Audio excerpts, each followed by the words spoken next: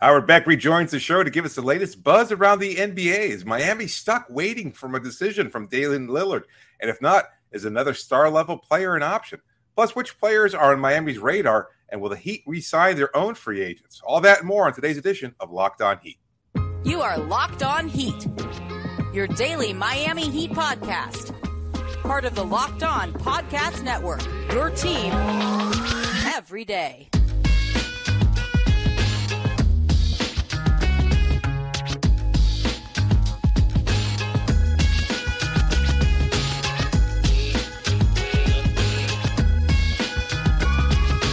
All right, welcome to Locked On Heat, your daily podcast on the Miami Heat. I'm Wes Goldberg, here as always with David Ramil. However, you might be tuning in on YouTube, Odyssey, or on your favorite podcast app. Thanks so much for making Locked On Heat your first listen every day. Today's episode is brought to you by Prize Picks. First-time users can receive a 100% instant deposit match up to $100 with the promo code Locked On. That's prizepicks.com, promo code Locked On. We're joined now by Howard Beck to help us talk about the Heat's options this offseason, if Gabe Vincent or Max Strus should be their top priority, and other stars who could be on the move. But we'll start where we always start these days. Damian Lillard, who will reportedly give the Blazers a chance to improve the roster in free agency before making his decision. Details leaking out as to whether or not the Trailblazers are lukewarm on Tyler Hero, what it is that they could be looking for in free agency. Howard, we're talking daily about the Lillard situation. But do you think that there's a scenario where he chooses to stay in Portland over trying to get his way to Jimmy Butler, Bam Adebayo, and Miami? Have we reached hashtag Dame Watch level yet? Oh, yeah. It should just be that. He's having dinner with Draymond Green. I mean, apparently, I don't know who's wooing who, but I mean, that's worth noting, right? I mean, he's playing Will Smith songs in Paris. We're one step away, Howard, from tracking his plane. I was gonna say, are we tracking the tail on the jet yet? That's the key moment. That's when you know things have really reached peak off season. So I talked about this at length on Zach Lowe's pod the other day. We got deep into this while waiting, literally, because it was the day after the big meeting, and it was like, this could happen anytime now. And we're like, what is this going to happen in the middle of the pod? Should we, delay when we're going to tape? Because for a while it felt like maybe something was really, I don't want to say imminent, but that maybe things were moving. Gears were clicking. Here's my best read / interpretation, however you want to frame this. It feels to me like this is Damian Lillard saying, show me, don't tell me, right? They've got a window here. They did not trade the number 3 overall pick. They used it to take Scoot Henderson. They have not indicated any willingness or desire or impulse to trade any of their young guys. Although maybe Anthony Simons will be the one on the move at some point here if they're going to try to improve in the present. And Damian Lillard has made it very clear about what he wants, right? If I'm staying, I want to stay because we're getting better and significantly better. So it feels to me like there's a window here. And I'm not going to predict anything, but I think if at 9:01 Eastern, 6:01 Eastern? 6:01. I keep screwing this up. I think it's 6:01 Eastern. It is. If it's 6:01 Eastern, time zones are hard.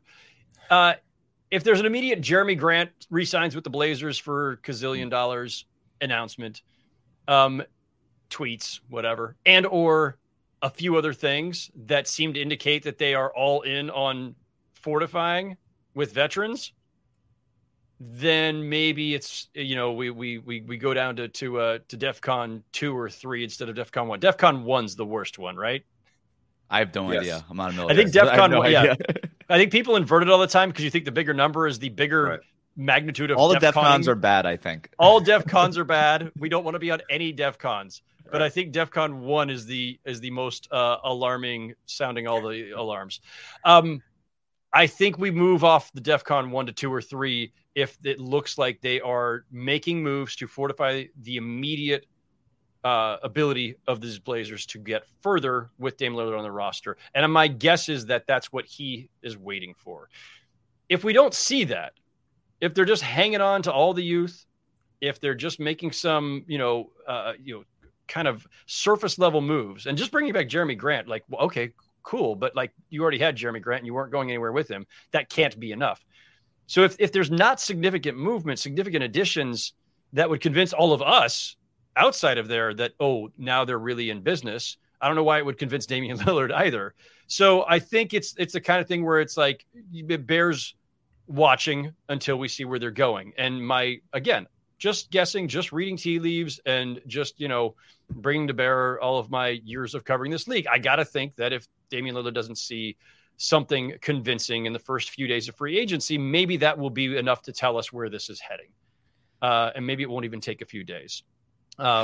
So I'm not getting you off of Dame watch anytime soon, I guess, with that answer. But wouldn't signing Grant or an announcement or tweet about signing Grant kind of be like an indicator that they don't have that much money to attract any other free agents, or am I reading that wrong? No, I mean, listen, like a lot of teams, whether they re-sign their guy or not, they're probably not in a great position to go out and get guys. Maybe there's a sign and trade involving Jeremy Grant that brings back more pieces. Maybe it's just bringing him back. And then, listen, at some point it has to be other moves, right? Yeah. Can they get anything out of a Nurkic trade? Skeptical. Can they get anything out of an Anthony Simons trade? Yes. How much? I don't know. But if you are determined, it's funny. So like I said this the other day, it feels to me like the Trailblazers are doing some version of the Warriors 2 timeline plan, except without all the championship equity built in and without all of the great players still around who won championships, right? They are straddling 2 eras here. They are holding on for dear life to the Damian Lillard era, which I get. It's understandable. I wouldn't be eager to trade him either. But doing that while also trying to hold on to the post-Damian Lillard cast, Scoot Henderson and Shaedon Sharpe and Anthony Simons and whoever else, doesn't feel like a real tenable position. You can't do both. You can, but you're not going to be good in the present. Right. And so something has to give. And that's what I'm waiting to see. What's going to give? Are they going to give up some piece of the future? Can they get it? If they're holding on to Scoot Henderson and Shaedon Sharpe and they're only willing to trade Anthony Simons, does that bring back enough to convince Damian Lillard that they're back in business?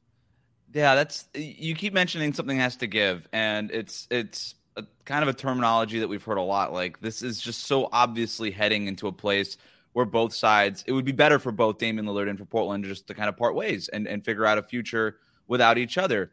But, easier said than done. Easier for us to say than for the Trailblazers to pull that trigger, for the Damian Lillard to maybe request that trade. It does feel a little bit like maybe both sides are looking at each other and wondering which one's going to blink first. Are you going to ask for the trade, or am I going to trade you if you're the Trailblazers front office, I guess? But you've covered the league long enough, Howard, you've seen a million trade requests and superstars on the move.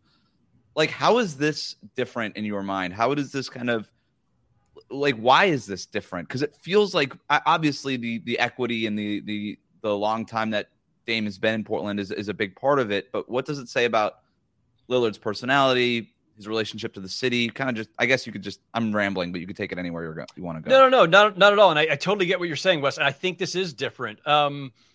There aren't too many cases where a guy has been with a team for his entire career, had a spectacular career, obviously without the jewelry and without the finals appearances. But, Damian Lillard is at worst the second best, but by most accounts, best player in franchise history. You want to argue him versus Clyde, or probably throw a couple others in the mix there who might have had shorter spans with them. But, I think Damian Lillard has a claim to best Blazer in history. He's on the 75th anniversary team for the NBA. And the reason this one is different than a lot of other ones we've seen, I often refer to, I usually use the phrase either discontented superstars or disillusioned superstars, right? And so that's the James Harden forcing a trade, or Kevin Durant forcing a trade, or, LeBron James leaving in free agency. It's usually something very crystal clear where the two sides have kind of worn each other out, or just they've reached a dead end and it's obvious. And the star himself is just like, you know what? It's just time to go. Or Paul George doing it kind of in a year in advance, where it was like, I'm going to be a free agent and I want to go to LA. That's where I'd like to go. So you should trade me and get something for me instead. And then they sent him to Oklahoma, but he found his way to LA eventually. So normally it's like that, and it's very clear. And we hear murmurings way in advance of this player really wants to get to a bigger market, or a more glamorous market, or closer to home. In this case, home is Portland. Like, yeah, Damian Lillard is from Oakland. He's a Bay Area guy, but he has, made his home in Portland for a long time. He has expressed repeatedly, and I think very sincerely, this is where I want to be.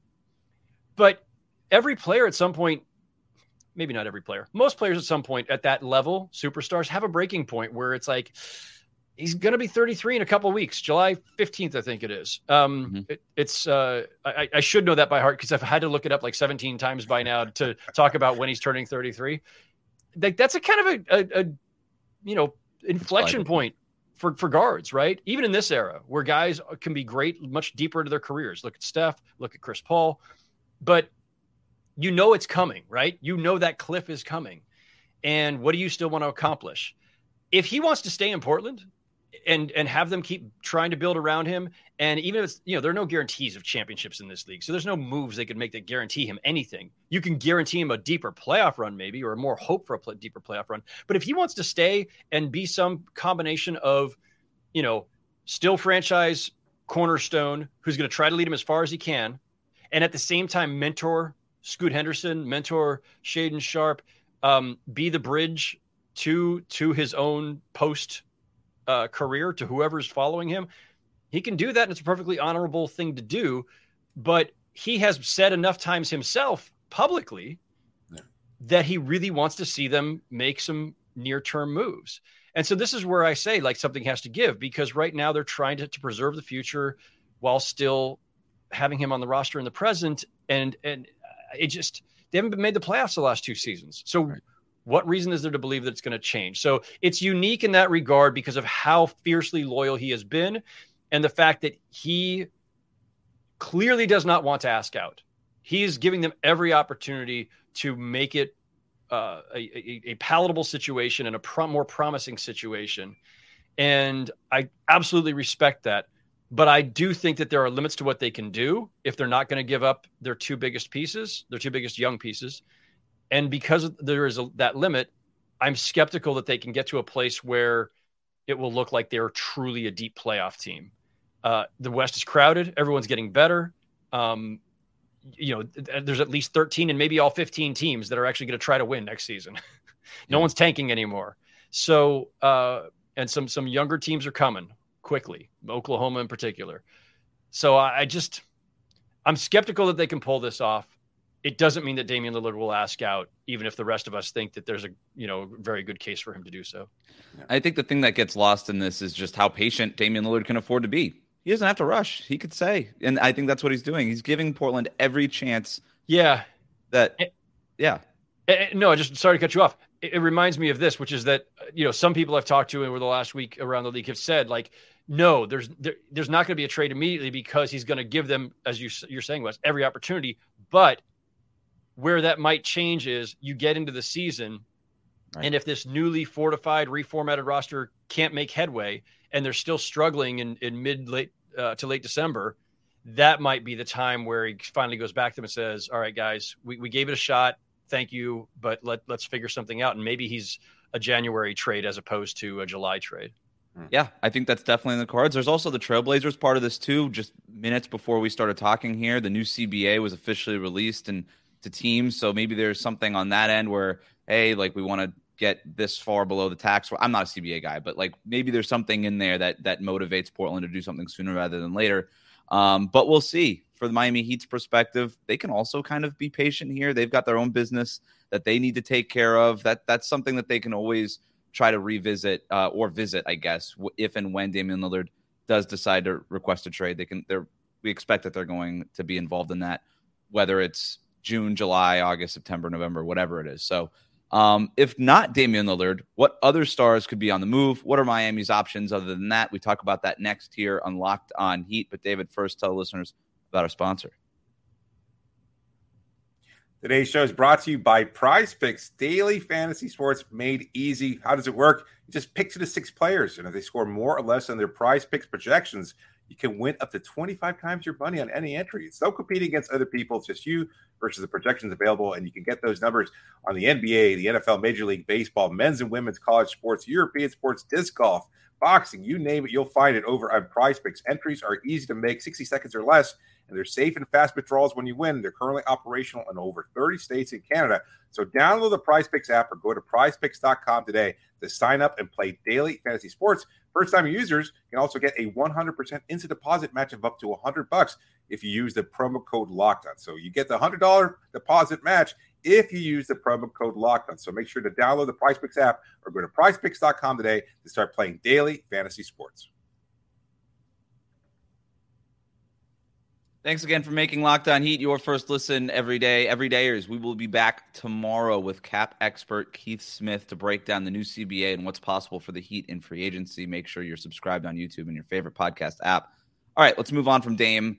Howard, in your offseason preview piece for GQ, an executive from a team told you that he was expecting fireworks this offseason, or some version of fireworks. There's a lot of metaphors involved in there, but what are some other situations around the league, related or not related to the Miami Heat, that you're keeping an eye on? And the fireworks, we were trying to gauge. I was trying to get the gauge of like the fireworks scale. Not quite 4th of July, he was saying. He was like, maybe more like Memorial Day. And then we finally said or maybe like somebody's championship parade where people are just firing off their own neighborhood stuff, right? Some bottle rockets. Not full blown like here in New York where we have them like firing off over the East River and the Statue of Liberty and like 5 other places. And if you get up on a roof, you can actually see like 5 different shows going on at once. It's Would that be a Lillard trade? Would the Lillard trade be on top of the roof in New York City? Okay. Yeah. All right. Yeah. In fact, that's how I'm going to figure out on Friday night if Lillard has been traded. I'm going up to the roof and I'm just going to look out on the horizon. And if I see a lot of fireworks, boom, there it is. It's the new Twitter people. Yeah. To be followed shortly thereafter by a parade down Flatbush here in Brooklyn. There it is. I'm not saying they're winning the thing over the Heat. I'm just saying, I do think the Nets have, if they want to, they have the bigger, better package to offer than the Heat do if the Blazers want a ton of picks. Anyway, other things I've got an eye on. So I don't think we're going to see a lot of like top level stars. A lot of this comes down to like, how do you define star or superstar? Mm-hmm. I think it's inevitable. I think that there's a clock ticking on Karl Anthony Towns in Minnesota. I don't know that this summer is when it's going to happen because they're heavily invested in the idea of Rudy Gobert and Towns together. So having only had a third of a season to see them, I do think that they're going to want to give themselves and their players every opportunity to make it work. But they've got cap issues and tax issues coming down the pike. And there's just a fit issue, frankly. And there's just the cat has been there for a long time and they've never gotten anywhere with him issue. So I wouldn't be surprised to eventually see a cat trade. I wouldn't be surprised to see the Knicks move Julius Randle, for instance. But again, what tier of star are we talking about? He's made a couple of All-NBA teams in the last 3 years. That's something, but he's flamed out in the playoffs too. And that's also something. And, the league has seen the same. Does Zach LaVine qualify as a big time, star trade? He's in Doritos commercials or Gatorade or something. That's not nothing. Right. Yeah. A bunch. Yeah. It's funny for a player at his tier. It's incredible how many commercials we saw him in for about a 2-year span there. Right. Yeah. Jordan Poole had a year after the championship where he was in every Wasn't that just too. NBA.com or NBA app commercials though? Yeah, you're right. But that was like those don't on count. League Pass. It's like every break you see that. So yeah, I was inundated with it. But yeah. those don't count. Like Tristan Thompson was in one of those for a while when the Cavs were really good with LeBron there. Well, he had a Kardashian wife though. I mean, that's a different strata right there. We already did DEFCON levels. We did fireworks levels. Now we're like ranking commercial tiers. Like what level star are you versus what kind of commercial you're in? How many years after Chris Paul has retired will we still be seeing Chris Paul State Farm commercials? Are those forever? Are we going to all go to our graves still watching those? Yeah, probably. I think so. I think we've reached. They're going to keep switching out like the main guy and just keep Chris Paul there. I'm ready for a new State Farm spokesperson. All due respect to Chris Paul, who's had a phenomenal career, and I really am curious to see how he does with the Warriors. It's great. Other guys on my list. So I've already ridden this merry-go-round on Paul George, where a few weeks back somebody had said the Clippers are in a mode where, because Paul George, Kawhi Leonard, both going into final years of their contracts, probably don't want to extend either or both. The organization's obviously reached a certain frustration level with how often one or both are injured. Don't be surprised, I was told, if the Clippers found a Paul George trade. And then but the draft passed, and the next day someone's telling me, yeah, I don't think they're doing that anymore. I think they're just going to they're just going to give it all one more shot, bring it back, hope these guys get healthy, stay healthy, and finally have the deep playoff run that was expected when they brought them together in 2019. That said, if the right thing came along, I still won't be surprised. I don't know if they're actively trying to shop Paul George, but I don't know that they're married to this group anymore either. I don't think they are. So maybe it's just a matter of the right thing coming along. I've got my eye on a couple other situations that are I always hesitate to say it because the stupid aggregation machine out there, but I'm not a big optimist on the long-term viability of Donovan Mitchell and Darius Garland. Ooh. I was not that high on it personally when I first saw them acquire Mitchell.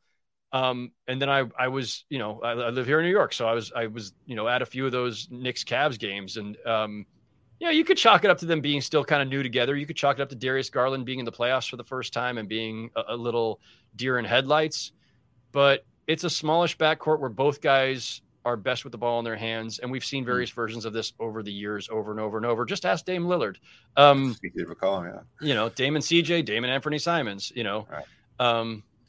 And we've had various versions of this over the years. And it's especially in today's NBA where big wings are so influential. It just feels like that will have a run, but it's too soon to speculate on that. They're going to give that at least another year. Chris Fedor, who covers the Cavs, reported, right, I think it was today or yesterday, that there's no interest there on trading Darius Garland. And if that holds up being true long-term, then obviously the guy that would be on the move, if Mitchell. That were a split, would be Mitchell. And that's a guy that interested in Miami as early as last summer. So that's interesting. So and so listen, as I say, every caveat possible, I'm not hearing anything. No one has whispered this. No one has said this. This is just my observation. There's certain situations out there where you look at it and you go, I don't know that that's working or is going to work. Maybe one of these guys is available eventually. And so that's another one. But that's it, guys. Pascal Siakam, are the Raptors ever going to trade anybody? They may not. Well, can I throw one other Raptors name out there? Because interesting little development. We get those emails about the odds of team that's going to get this player thing. You get those too? I thought I was the only one who got those. I think 17 times a day. The interesting little development on this morning's mass email. The Heat have the second best odds to land Fred VanVleet if he doesn't return to Toronto. That doesn't make sense since VanVleet's a free agent and the Heat don't have cap space, but maybe they can get there by salary dumping or waiving or stretching Lowry, Oladipo, Duncan Robinson. Maybe they can create something where they're able to get under that hard cap that would be triggered by a sign-and trade, where that would allow them to maybe move Lowry, for instance, back to Toronto for a fan. I don't know, something like that. I just found that interesting. Also, I don't read too much into those odds, but I just thought it was interesting that Miami had the second best odds behind Houston for VanVleet. David, what we've learned today is that you read these emails more closely than I do, Wes. I am it's just easy content. It's such easy content. Look, we just made content. David, can I throw a name at you that we haven't talked about on the pod? DeAndre Ayton.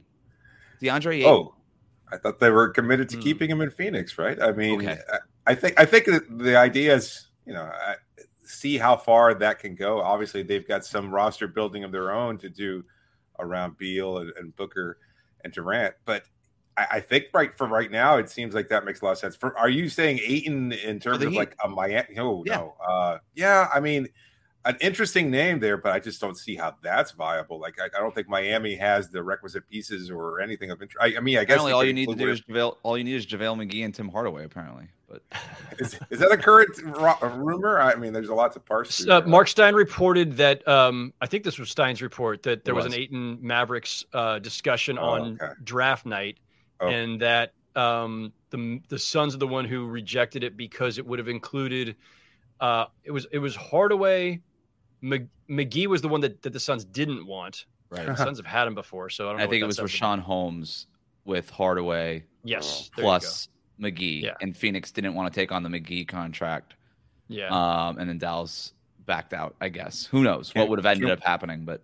Can Miami offer Phoenix a lightly used Cody Zeller? I think it'd be like, I mean, if that's the price, is like Duncan Robinson and Haywood Highsmith enough for Phoenix? Like, it seems like the market on DeAndre Ayton is so incredible. I don't understand what's going on with Ayton, but I don't know. I don't think it's viable next to Bam. Ayton has experimented with the 3-point shot, not necessarily experimented with making the 3-point shot, but I'm not in for that one either. I think if Ayton's going to get moved, it's going to be, I would think, somewhere else, and they need to get back real pieces, like serious rotation players.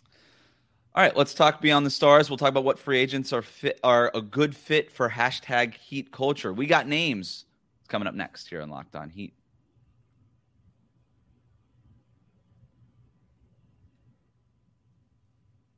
Back here with Locked On Heat. Thanks for making us your first listen every day. Every dayers, we're going to be back tomorrow with cap expert Keith Smith to break down the new CBA and what's possible for the Heat and free agency. So make sure that you are subscribed on YouTube and your favorite podcast app. Before we get to some of the outside free agents who could be fits for the Heat, they do have decisions to make on their own free agents, most notably Gabe Vincent and Max Strus. Howard, based on what you've seen, what you've heard, and all these things, what do you think the Heat should value more? Who should they value in terms of Gabe Vincent and Max Strus? Who do you think they should value more? Who do you think would have more value on the open market? That might be one question. It might be two different questions. When you guys sent over topics in advance and I saw that one, I went, oh man, this one's going to break my brain. It's actually really tough. I tend to feel like in today's NBA, positional versatility and size matters more than a lot of other things, right? I'm not saying you can't find another Max Strus or find another Gabe Vincent. Like both of them, you can find another one of in some form. But I think I lean toward the size and defensive and positional versatility of Max Strus over Gabe Vincent.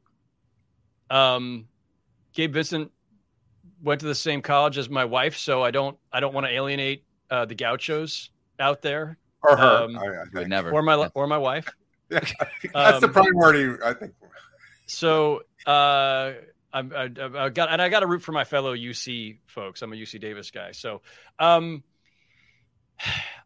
think if you had to choose between them, I think I would go with Strus. But there's probably some other element I'm overlooking here. I think you can get another guard. Also, like the Heat have not, and maybe they should have one, but they have not operated with a traditional kind of playmaking point guard, right? Like it's Jimmy, organizing the offense. And sometimes it's Bam bringing the ball up the floor, and then you've got an older Lowry doing it sometimes. But they've never really had, and I don't know if you actually absolutely need some traditional point guard. I'm not even sure if Gabe Vincent is really a traditional point guard for that matter.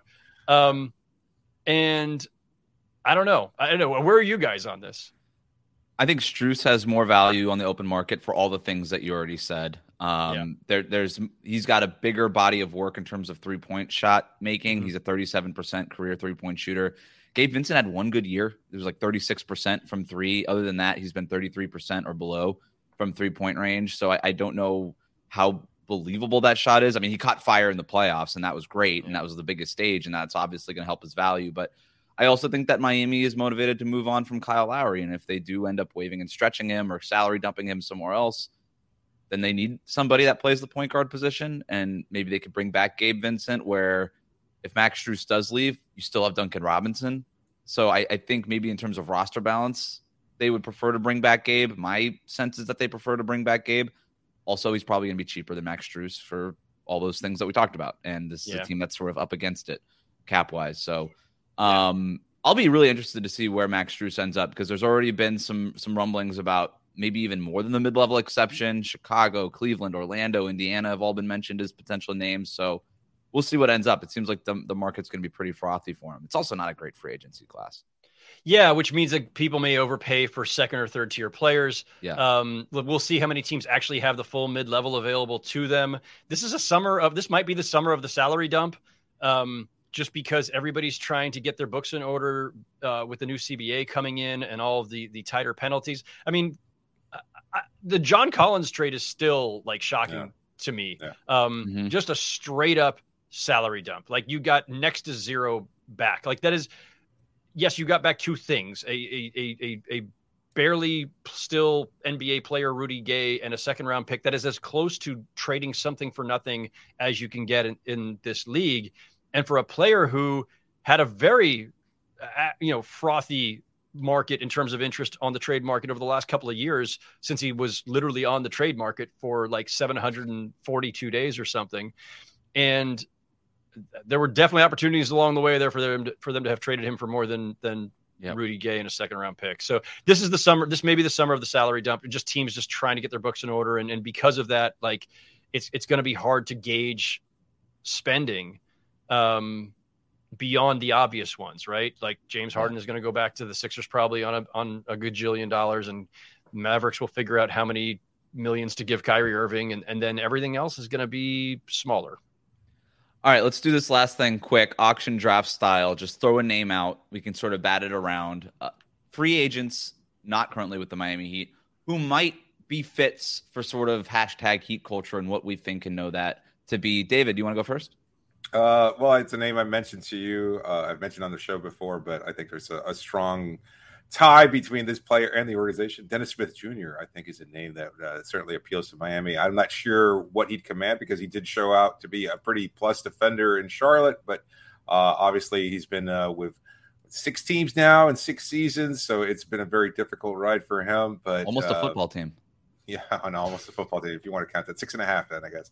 I think he's a good fit, obviously connected to both Caleb Martin and Bam Adebayo from their North Carolina roots there. So I think there's a possible link there. And he's definitely a Heat culture guy in terms of bringing that defensive intensity. Does he know J. Cole? Yes, apparently that helps. Okay. He absolutely does J. Cole, yeah. Howard, any names that come to mind for you? I had Dennis Smith Jr. on my dark horse list. It was a one name list. Dark horse, Dennis Smith Jr. I love that. No, I thought of him too only because they're also good with reclamation projects. Oh, yeah. And being defense first and just having something to prove. And everybody's got to be on their best behavior if you're a member of the Miami Heat because of hashtag Heat culture. And I think like that's a good landing spot. I also think, by the way, given what we were just talking about with how tight the money's going to be this summer, you might just get him for the minimum. Yeah. So he's also gettable. You want me to go with like traditional, obvious Heat culture type guys who are vets that they may or may not be able to get, or do you want me to go with a little weird or a little just go weird?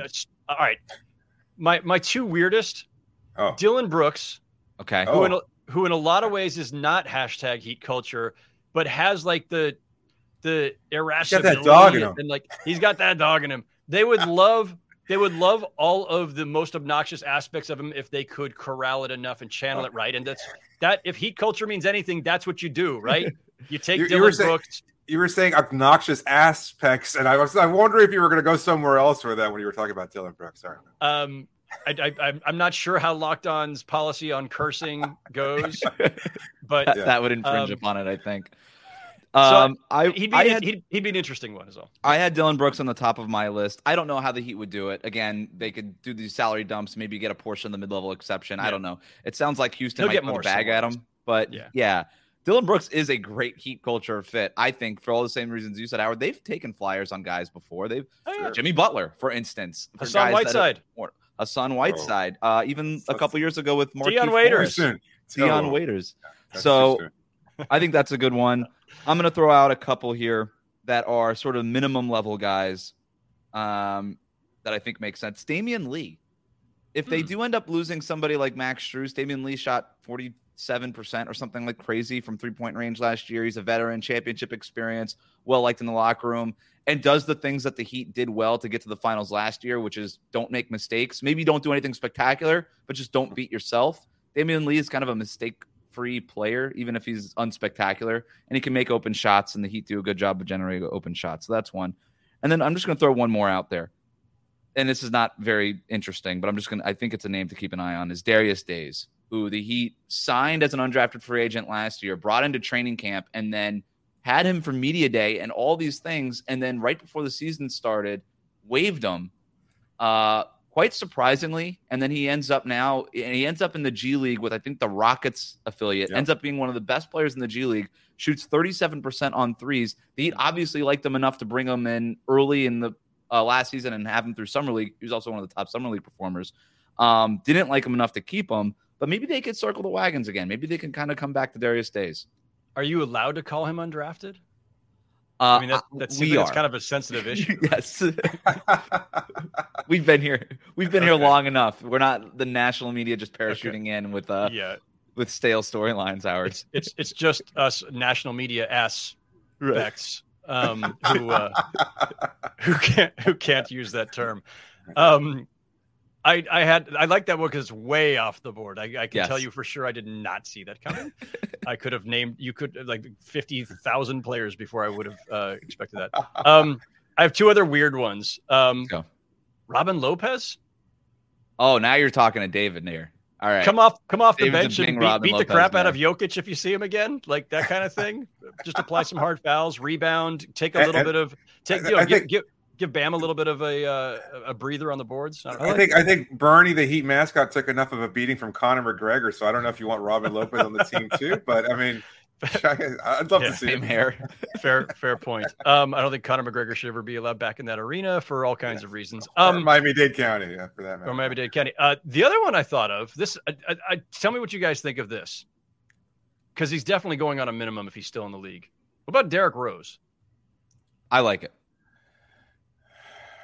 Everybody who has ever been in a locker room with Derrick Rose, anybody who's ever coached him or any front office executive has ever executived Derrick Rose, loves Derrick Rose. And I think he would be like with Kevin Love last year, they welcome these kind of veterans, guys who are well liked in locker rooms, and it kind of does something for them both ways.